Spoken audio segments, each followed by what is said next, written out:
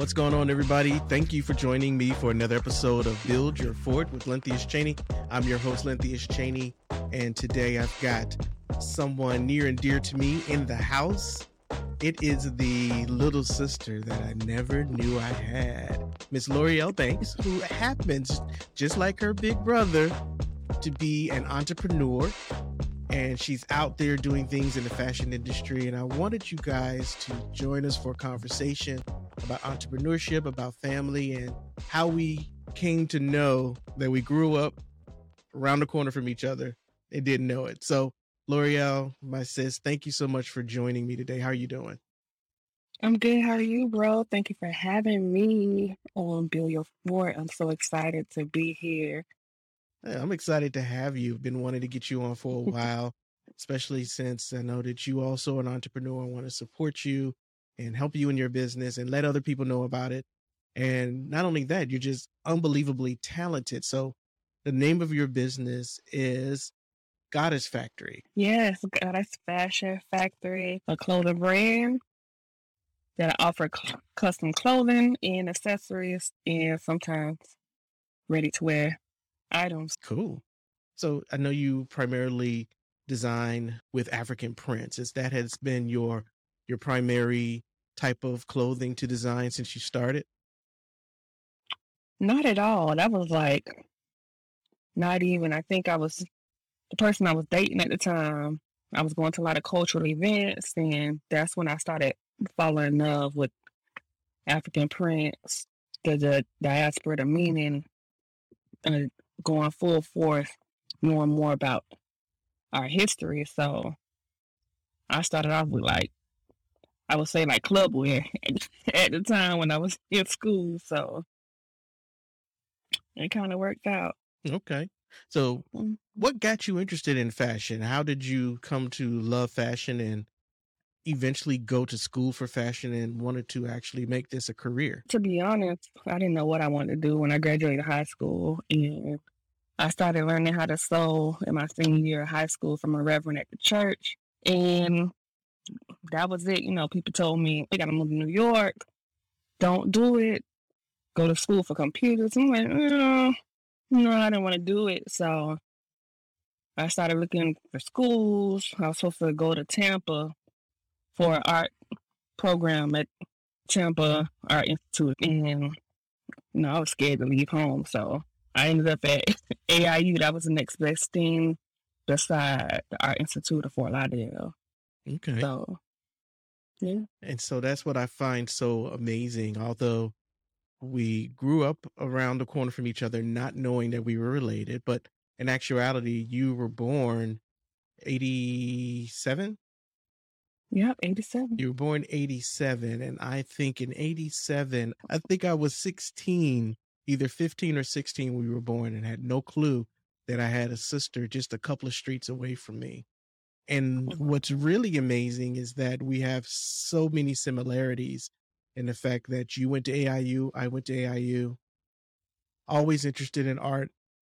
Same thing, family telling me you should go into computers and get a job that's going to sustain you like that. And I did all that, but was never truly satisfied or happy doing that. Although I took that route and it's been a source of income for many years, I always, just like yourself, wanted to create. But you ended up still following your dreams, following your passions, but you're also full-time a flight attendant. Yes. How did that happen? I am. Well, I was ready to leave the state. I ended up working at the state by choice. I was assistant manager at the time before going to the state of Florida. And the store was closing, so I needed something really quick just to compensate for me being without work. So, okay, fast forward 4 years later, being at the state attorney's office, I'm like, being at a desk every day is not for me. Of course, I could have went back to retail, but I'm like, okay, let's see what else I can do to discover, see more of the world. And I just applied, and I was out just like that. And it's been I've been a flight attendant for 4 years. Wow.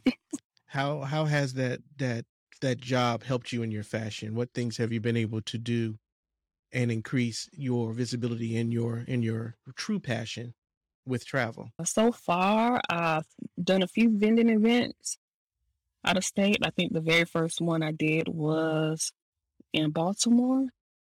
Someone I had met from social media, I believe she purchased some things from me when I was back on Etsy, and we just kept in contact. I would do a lot of wholesale orders for her business, and she invited me to come out to one of her events. And I packed my suitcase full of God Sash Factory items, took my best friend with me, rented a car, flew into Baltimore, and then flew into DC and made it happen. So it has afforded me to be able to still do both and do what I love the most. So what is it like juggling as an entrepreneur full time and also having a full time job? I know we talked a little bit about, balance has been something that you've really had to work on. How's that working out for you now that we're in the new year? What are you doing to make sure you keep that balance? Now I'm mainly setting boundaries. I can't get burnt out. I can be going 4 days at a time, but in between those times of me being off, I would take custom orders, and then I'm working to the day before I have to leave again, and it burns me out. So the new year, I said to myself, I have to create boundaries, not only in my personal life, but business as well, because if not, they'll walk over you, think they can do pretty much anything, come to you with last minute orders and expect you to perform a magic trick, which most times I do, but I can't do it anymore because, being creative doesn't really just come at a time. It's more emotional at times. You have to make sure your mind is right, your body is right, your health is right. So if none of those things are in order and in alignment, sometimes the order just goes south real fast, and now you're all up all time of night trying to fix corrections, and it's like, I should have just said no. So mainly just creating boundaries and, just doing better with that. That's good. That's good. You've said the key word is creating boundaries so that you don't burn yourself out and taking time for you and doing what you can. Do you think there'll ever come a time, or is it even a dream of yours to move away from full-time work and just doing your fashion full-time? It has. It is a dream, and still just mainly, I think I have stepped away from it just a little bit, but I think I miss having my office space and just being able to do that from time to time. If I could do that full time, perfect. Maybe I'll still fly from time to time. I could still do both, but mainly I do want to design full time, and I think I can make it happen. I think you can too. So like I mentioned also before, that you and I went to the same school, and I think we had similar situations where we went to school. We both have a degree in fashion design and fashion marketing, and had a hard time, breaking into mainstream. I've had a couple of lines on my own and had a few mishaps and decided school was the way to learn more, and then I'll be able to make it. And still, it was really difficult stepping into the real fashion world in the New York scene. And I understand you had the same problem. What was your experience like after graduation? After graduation, before I even graduated, I had an interview. Where was it? White House Black Market for an assistant designer position. I drove up to Fort Myers, took a 2-hour drive. My mom in tow, because of course she didn't want her baby driving up by herself. But went through the interview. It was an all-day process. I think I finished went in, could have been like 7 a.m. to about 5. Did a full tour, interview with like 5 different people. For them to still say no. And it's just no after no after no. And it's like, what am I going to do? So a lot of jobs still to this day, they want you to have experience straight out of college. In most cases, even if you do an internship, it's still not enough. So I went through a lot of disappointment, and that's what made me just go ahead and just do my own thing. Have you found your fulfillment in doing your own thing even more so than working for somebody else? Of course, it's always fulfillment because you don't have to really answer to anybody but you. But then again, it's just you. So Yeah, I understand that 100%. But something about being able to create your own destiny and doing your own thing, it's a good feeling, especially when you get to do it on your own terms and don't have to answer to anyone else. Luckily we have the internet now, and you get more support from other consumers that are looking for Black-owned goods and Black-owned businesses. Do you utilize Instagram and Facebook quite a bit for your sales? I do. When I first started, I used to do a lot of vending events, and so that's how my name got around South Florida. So I also use Facebook and Instagram and a little bit of YouTube from time to time. I do have a few YouTube videos, but back then I didn't have the good skills to record a good quality video, but it does help if you utilize it. Somebody will see it. It don't matter who, but Right. I mean, you just want the exposure, really, So Goddess Fashion Factory, where'd you come up with that name? Oh man, it was so many names in the pool. If you look at my logo, it's more based on Egyptian as far as the wings, which is Ma'at. Ma'at stands for balance. So, which is a goddess. So I said, okay, let's play with the wings and see how you go, and just call it Goddess Fashion Factory. And since I'm a goddess, I always refer to myself as the head goddess in charge. I just went with it, and there it was. That's good. I like that. I am so amazed at the fact how much of a free spirit you are, and so how similar we are. It really blows my mind for two people who are related to not grow up around each other and to be able to have such similarities. And the apple doesn't fall far from the tree. And I don't know how much you really know about our father. I didn't grow up with him. He was in and out a little bit here and there, but as you probably know, he was a guy who was the ultimate entrepreneur, always doing something. I can remember him, being the person who had a motorcycle brigade that did funerals and, led the family, and, he did t-shirts. That man did some of everything. And I think that is something that although we didn't know him very well, we got from him. It's got to be in the bloodline, because there's no way that you and I could have such similarities without knowing each other and then follow down the same types of paths. So it's got to be in the bloodline. So what do you know about him, and what was it like growing up with or without him? Well, my mom married, so I always had a father in my life, my stepfather, but I never considered him step, but I always knew of him to be, like you said, an entrepreneur. Christina had always had pictures with him, but, I never had any pictures with him. And I would see business cards with his record business cards, and I knew he was an escort. So that was about it.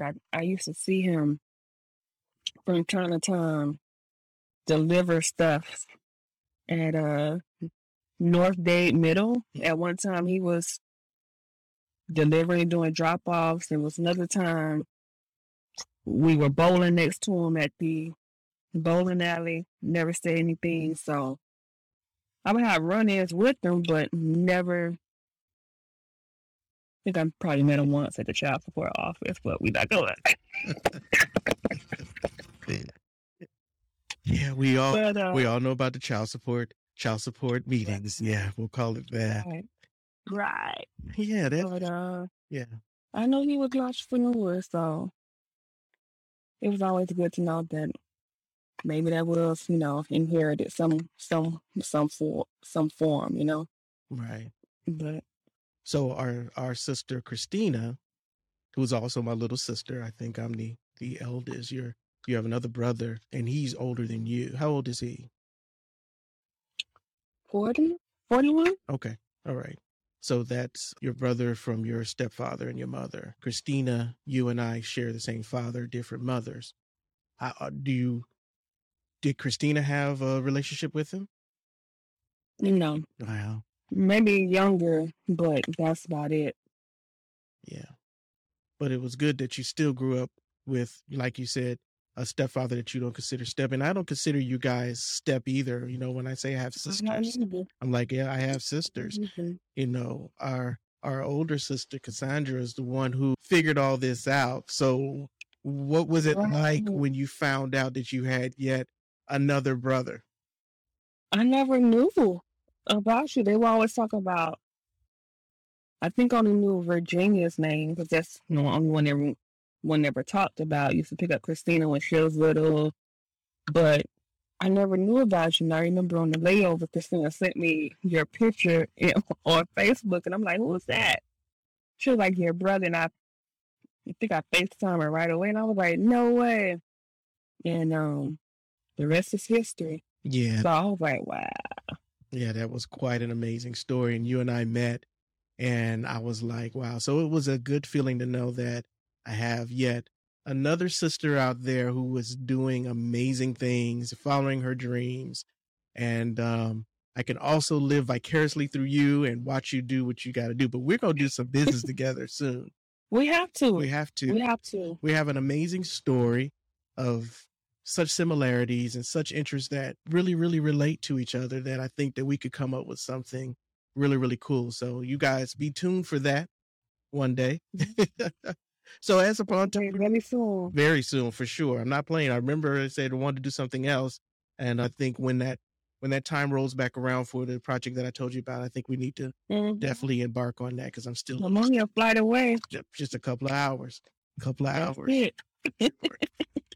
So as an entrepreneur, what kind of tips do you have?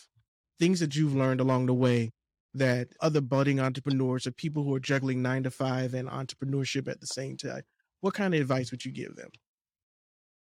Don't let the no's discourage you. Keep going. It doesn't matter who's in the same business as you.